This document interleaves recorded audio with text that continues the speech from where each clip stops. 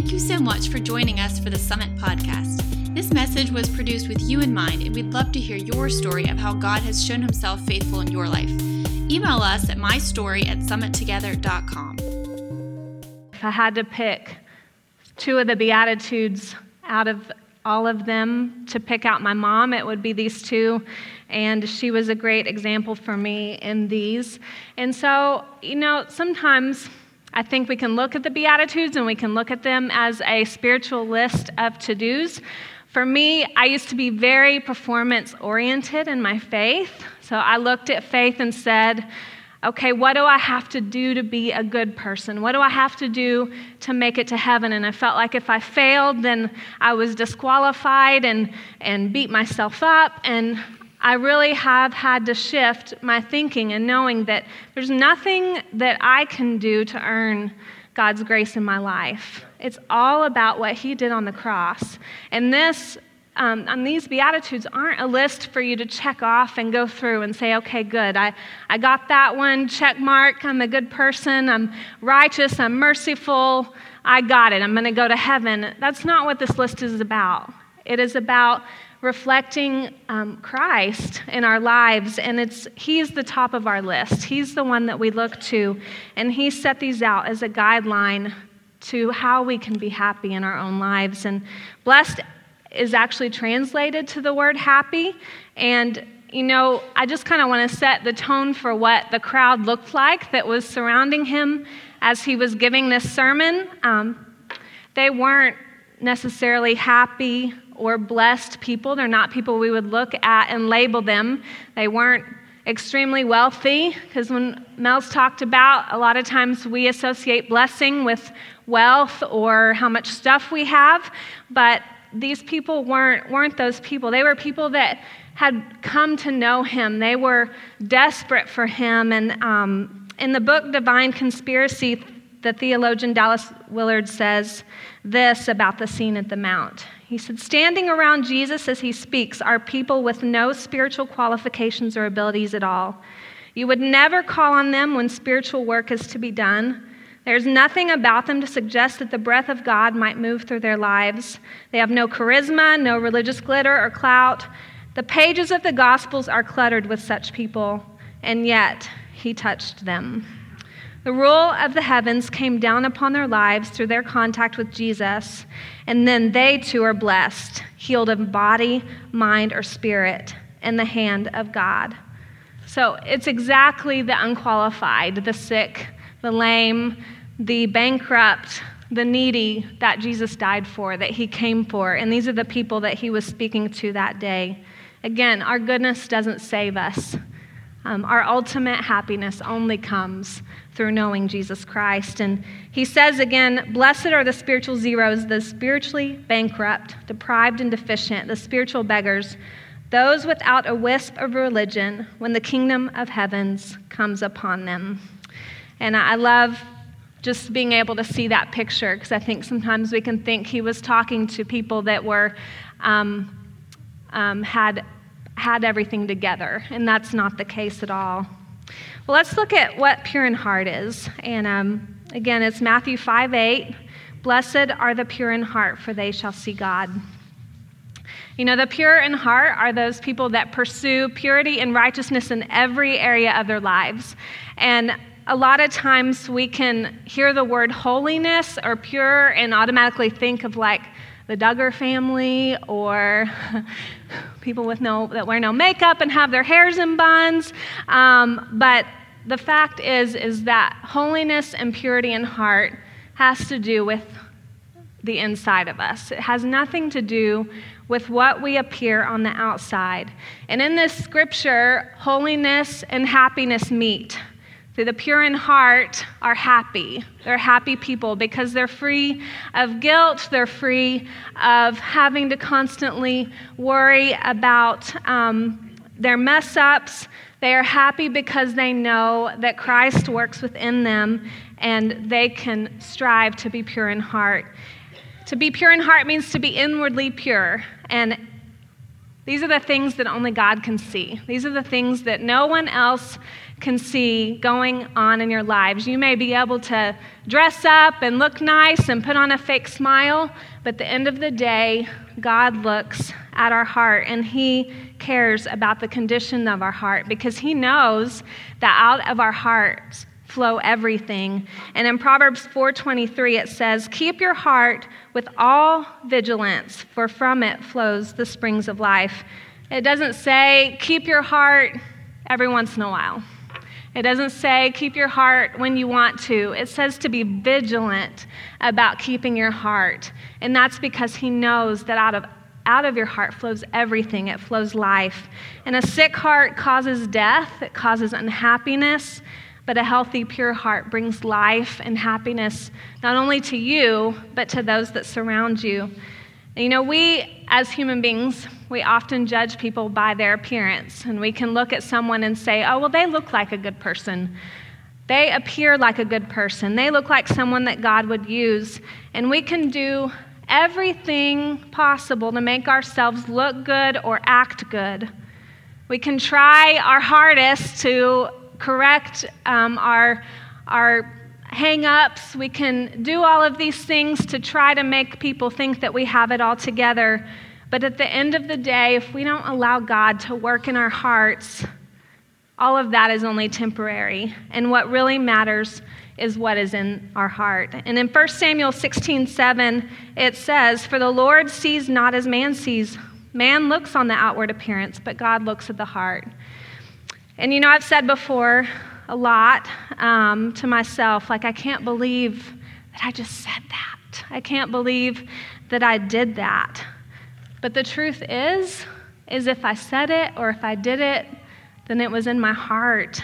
And the truth is our words and our actions flow out of our heart, and it's fruit of what's already in there. And that's not fun.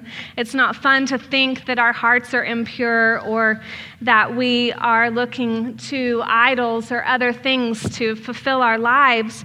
But I will tell you that when you really give your heart over to Jesus and you really strive to allow him to purify your heart, you really will be free and you really will feel happy. In Matthew 12:34, it says, "For the abundance of the heart, the mouth speaks." So again, when you say, I don't know why I said that. I don't know how that anger came out of me. Well, it says right here, out of your heart. That's where it came from. And in Psalm 24:4-5, it says, "He who has clean hands and a pure heart, who does not lift up his soul to what is false and does not swear deceitfully, he will receive blessing from the Lord and righteousness from the God of his salvation." So the Hebrew word for clean in this scripture can also be translated to innocent, basically meaning that if you have clean hands, then you've acted innocently towards others. And a pure heart is that one that's cleansed of all unworthy motives towards other people. And so we want to have clean hands and a pure heart so that we can receive blessing from the Lord. So how do you develop a pure heart? Because I know that sounds really hard sometimes. You're like, Kim, I'm so messed up. I don't even know where to begin of how to develop a pure heart. And the place that we have to start is to confess our sins. We have to go to Jesus and tell him what's in our heart. We have to confess our sins to him. And you know what? He is faithful and he is just to forgive us. He's faithful to purify us and cleanse us. And we have to be reconciled to him and confess that we need him above everything else. And this is something I'd encourage you to do on a daily basis. It doesn't mean that you're getting saved every day. That's not what I'm talking about. If you've given your life to Jesus Christ, if you've made him Lord of your life, I'm not talking about you doing that every single day. What I'm saying is that every day confession should be a part of our lives. It should, because we're all messed up, aren't we? Like, I know I am. I know that I make mistakes, and I need to confess that to him every single day and say, God, like, I am messed up, but I need your help, and I need you to purify my heart. And we have to allow him to work in our hearts. A lot of times we want to guard our heart from him. And We want to not allow him to have our whole heart because we want to hang on to the things that we think make us happy or we think make us whole. And you know what? He created our hearts. He knows your heart better than you know your heart. I think sometimes we are blind to what is actually in our hearts, and that's why every single day we should be asking him for help with this. And some of the prayers that I try to pray every single day are Psalms 51:10. It says, "Create in me a clean heart, O God, and renew a right spirit within me." And then Psalms 139:23 through 24 says, "Search me, O God, and know my heart. Try me and know my thoughts, and see if there be any grievous way within me, and lead me in the way everlasting." And we have to dwell on pure things. Ladies, like I know men get the brunt of what they see and what they watch, but can I tell you that you have to be careful too of what you read and what you watch? Because there's a lot out there that begins to cause us to want things that we shouldn't want.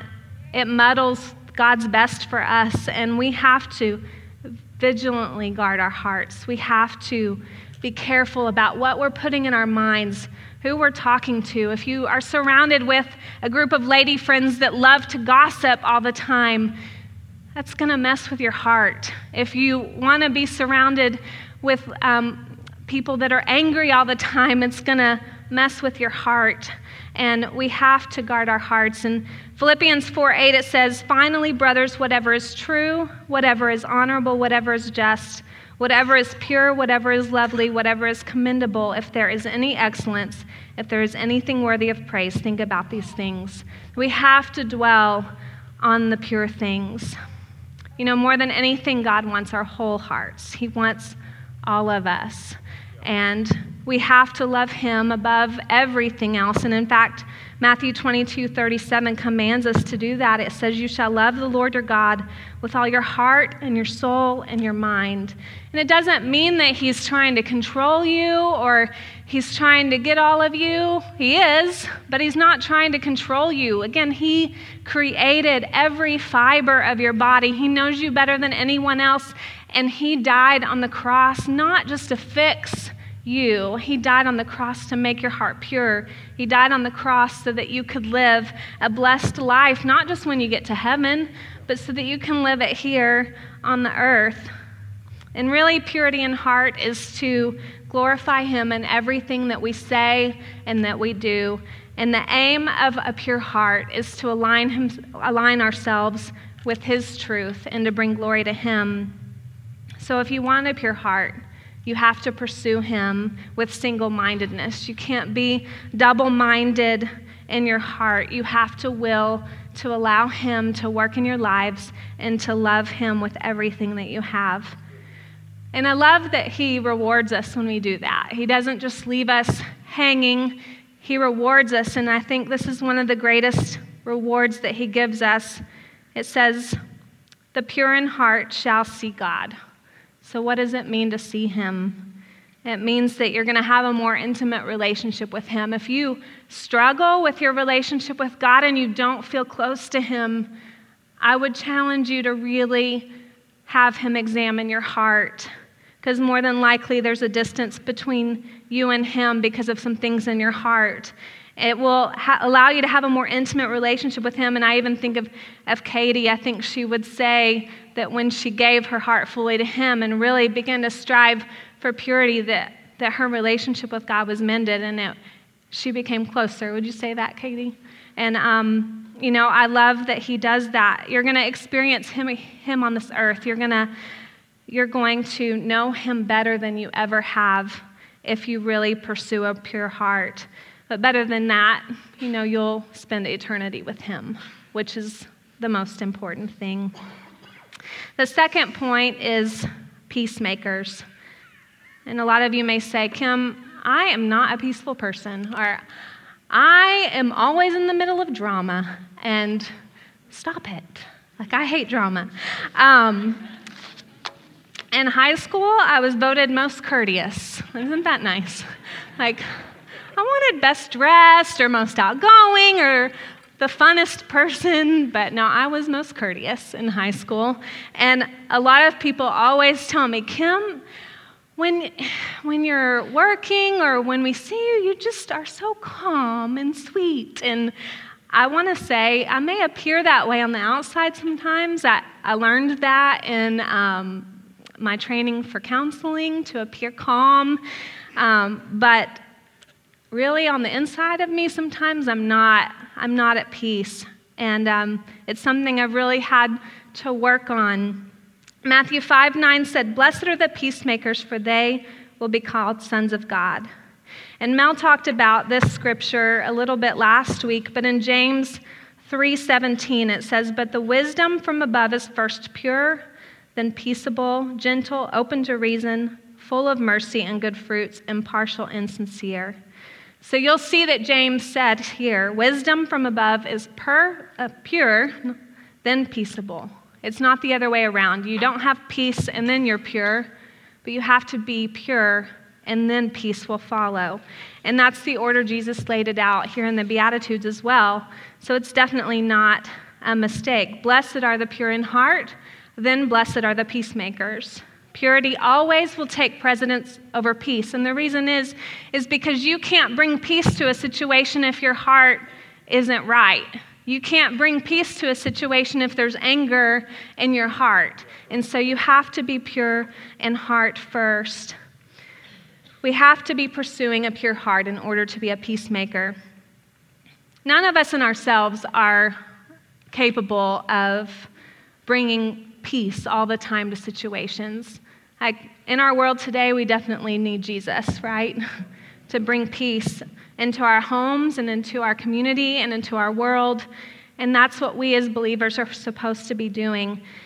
And a peacemaker can only promote peace if we are pursuing peace ourselves. And we get peace through Jesus. We don't have to, again, it's not something we do on our own. It's not something we have a 10-step program to learn how to be a peacemaker. But peace comes through learning it from Jesus. And when we are in right relationship with him, we will have peace. In Romans 5:1, it says, "Therefore, since we have been justified by faith, we have peace with God through our Lord Jesus Christ." So we are only able to have peace because he saved us.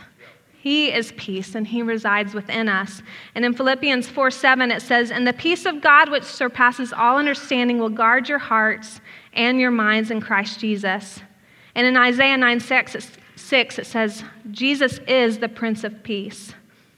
Ephesians 2:14 through 16 says, "For he himself is our peace, who has made us both one and has broken down in his flesh the dividing wall of hostility by abolishing the commandments expressed in ordinances, that he might create in himself one new man in place of the two, so making peace, and might reconcile us both to God in one body through the cross, thereby killing the hostility."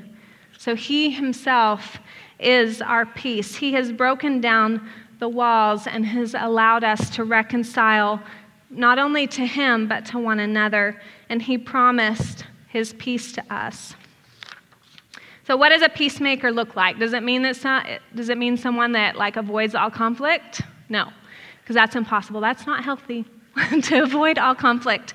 You have to deal with conflict in your life, but it's how you deal with conflict.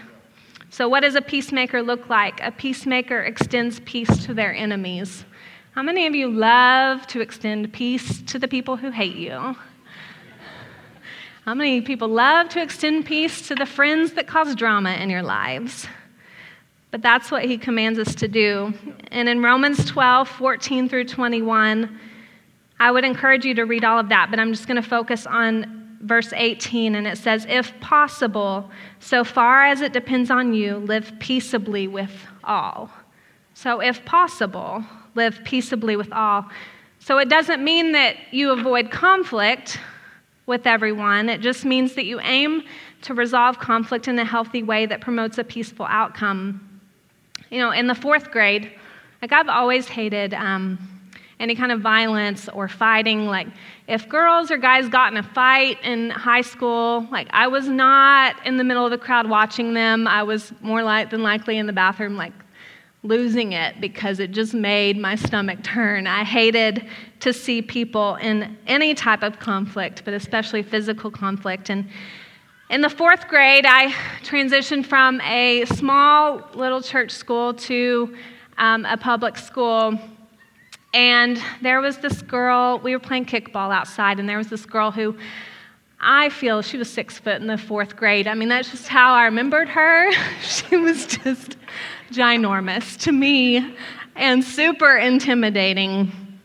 And here I was, little Kim, coming from sweet little Christian school to public school with this girl who I thought was 6 feet tall. And she was the best athlete in the school. And we were playing kickball, and she went to kick the ball and missed it. And so my little friends that were around, they decided to make fun of her because they thought it was hilarious that she would actually mess up.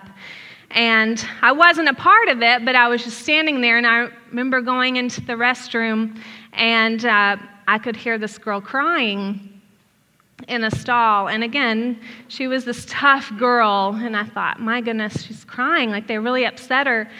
And one of my other friends came in and said, why is she crying? And so I told her what happened, and the girl thought that I was talking bad about her. So she came and picked me up by the neck. This is why I felt like she was 6 feet tall. She literally grabbed me by the neck and picked me up in the 4th grade. And so thankfully one of my friends saved my life that day. She got in the middle of us as I didn't know what to do. But after that, our teacher, her goal was to resolve conflict, right? I mean, she got punished, she got expelled. But then the girl came back to me and asked me, Kim, will you be my friend? And what was I going to say? No. You picked me up by the neck. So I was like, yes, I will, because I wanted to avoid all conflict. But the fact is that we went from 4th grade all the way through high school together, and we didn't become buddies. I think her brother ended up murdering someone, and she just had a hard home life. But so we weren't best friends. But all through high school, we were mutual friends. We were at peace with one another, and she would even see me going through the high school halls and be and I'm 4th grade all the way to my senior year. It was awesome. But it was funny. And so even though part of me was avoiding conflict with Rosa and trying to save my life, I also extended peace to someone that didn't deserve it. And it made it better, right? I didn't make my will to get her, which I would have never been able to. I would have 10 of my friends to help me get her, but I didn't purpose in my heart to hurt her back. I extended peace to someone that didn't deserve it, and God blessed that. And I think for the first time, she might have experienced someone extending her grace. So it doesn't mean that we avoid conflict. And you know what? Sometimes it's out of your control how the other person responds, because you might say, Kim, I have this relationship that I've extended peace, but they're still angry and ugly to me. And you know what? You're not responsible for their response. The only thing that God holds you responsible for is what's in your heart and how you extend and promote peace to others. A peacemaker always actively works towards peace. And in our world, we need more peacemakers. We need more people showing the heart of God to people, because people watch us, and mom's little eyes are watching you. Even if you're older, you have spiritual daughters watching you. They look to see how you respond to situations. And we don't like to think that people are watching us, but the fact is, if we profess to be a believer, people are watching to see if we respond any differently than they do. Every believer should be a peacemaker in the sense of spreading the good news that peace is possible with God. He is the answer to peace in our communities, in our families, and in our world.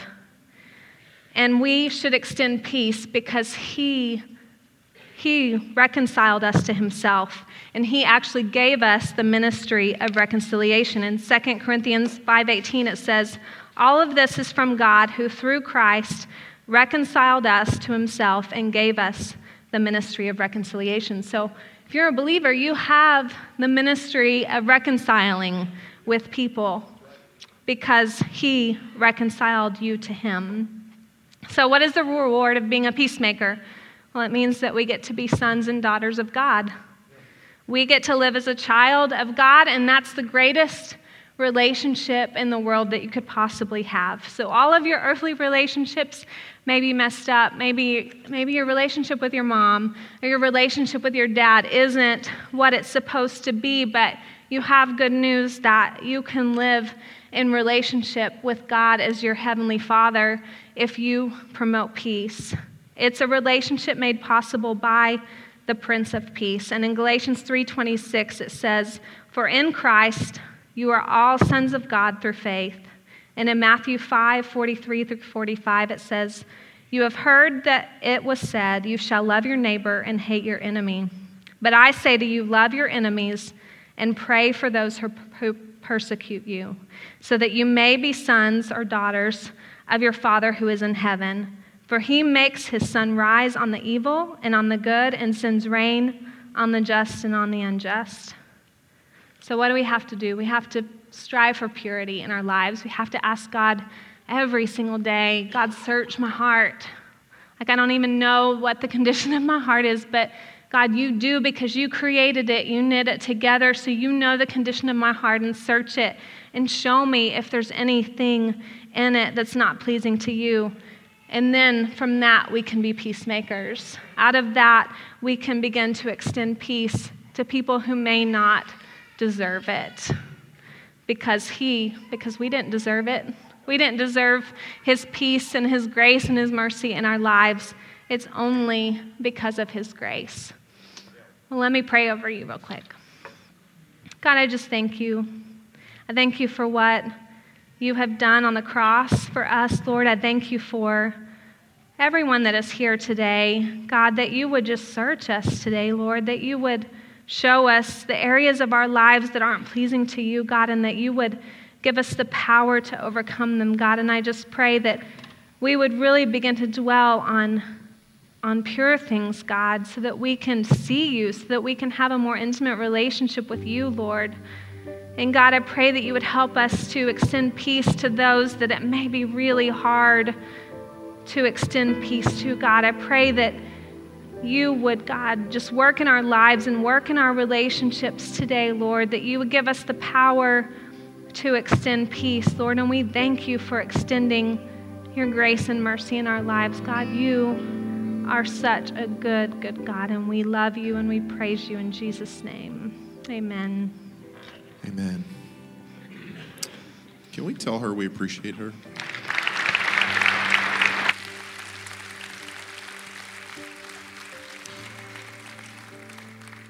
I won't talk anymore because I'm going to cry. Do me a favor, bow your head and close your eyes all over this place. If you're here today, you know that the peace and the purity that Kim talks about, it comes from Jesus. It comes from a relationship with him. If you're here today and you say, you know what, Mel, I struggle with purity in my life, or maybe you struggle being a peacemaker, but at the end of the day, it's not even that you struggle with those things. It's that you haven't started it out right with a relationship with Jesus. And if you're here today and you say, I don't really have a relationship with Jesus, so it's impossible for me to live peaceably with people. It's impossible for me to live in a way that's pure before God. So I need to start with that. I need to start with a relationship with Jesus today. And if you're here today and that's you, I'm not going to embarrass you. I'm not going to ask you to come forward. I just want to be able to pray with you right where you're at. So if you're here today and you say, I want to start with a relationship with Jesus. I want to know him today. I want to have a relationship with him today.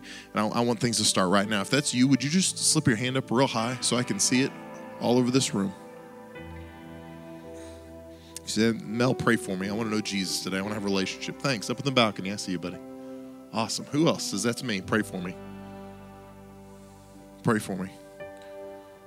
I can't do this on my own. I want to have a relationship with Jesus today. I want to know him. Thank you. Over here on my right. That's fantastic. You can put your hand down. Thank you. Anybody else? You say, that's me. Pray for me today, Mel. Just a few more seconds. All right, this is what I'd like to do. I want every person in this place to repeat this prayer after me. There's nothing supernatural about this prayer, but the Bible tells us when we confess with our mouth and believe in our hearts that Christ rose from the dead, he's able to save us. And so when we say this prayer and we confess it and we believe it in our heart, then that is the beginning of our relationship with Jesus. And so I just want to pray with you right now. I want every person in this place to repeat this prayer. Say, "Dear Jesus, thank you for loving me. I can't live this life on my own. I need your help. So take my life, cleanse it, make it whole. Forgive me of what I've done. Help me never to go back to my old life. Let me live a life of purity and peace. I choose to follow you for the rest of my life. In Jesus' name, amen." Hey, can we give God a big round of applause for what he just did in this place? Thank you, Lord. You are so good. Thank you, God. Now listen, if you raised your hand and you said that prayer, maybe you didn't raise your hand, but you know you needed to, and you said that prayer today, there's a prayer card in the seat back in front of you. And on the back of that prayer card, it just says, what kind of decision did you make? Maybe you prayed that prayer for the first time today and you gave your life to Christ, and salvation or rededication, whatever it is. If you would fill that card out, because our goal is not just to have people pray a prayer. Our goal is to help people take the next step and to grow and be discipled in their faith so that they can bear fruit, so that they can live the life that God dreamed for them to live. So we want to help you on your journey. So if that's you, fill that card out and drop it in one of our offering boxes as you leave today. And we just want to help you take that next step. So please, please, please fill that out before you leave today. Let me ask you to bow your head one more time. If you're here today and you say, "Mel, one of those things Kim talked about, maybe it's you living, being a peacemaker, maybe it's you living in purity or having a pure heart. Maybe you struggle in one of those areas and you would like us to pray with you today. If that's you, would you just be bold enough to raise your hand and say, "Pray for me, Mel. I need help in one of those areas." Thank you. Yeah, quite a few hands. Thank you, all over the place. Well, let me just pray with you right now. Lord, thank you that Lord, you're not just a provider for purity and peace. Lord, you are purity and peace. So, Lord, I pray right now for those that are struggling, having a pure heart and living righteously before you, Lord. We can't do it on our own. So, Lord, I pray you would empower us to live a pure life and to think pure thoughts and have pure motives and a pure heart. God, we can't do it on our own. We can't do it by wanting it enough. So, God, I pray that you would help us with that. And, Lord, I pray that you would help us to take the action we need to take, Lord. And to take the steps we need to maybe change some friendships or change some habits or change some relationships to help us live a pure life. But God, let it begin with our heart today. Thank you for listening to this podcast. To watch this message on video, go to summittogether.com.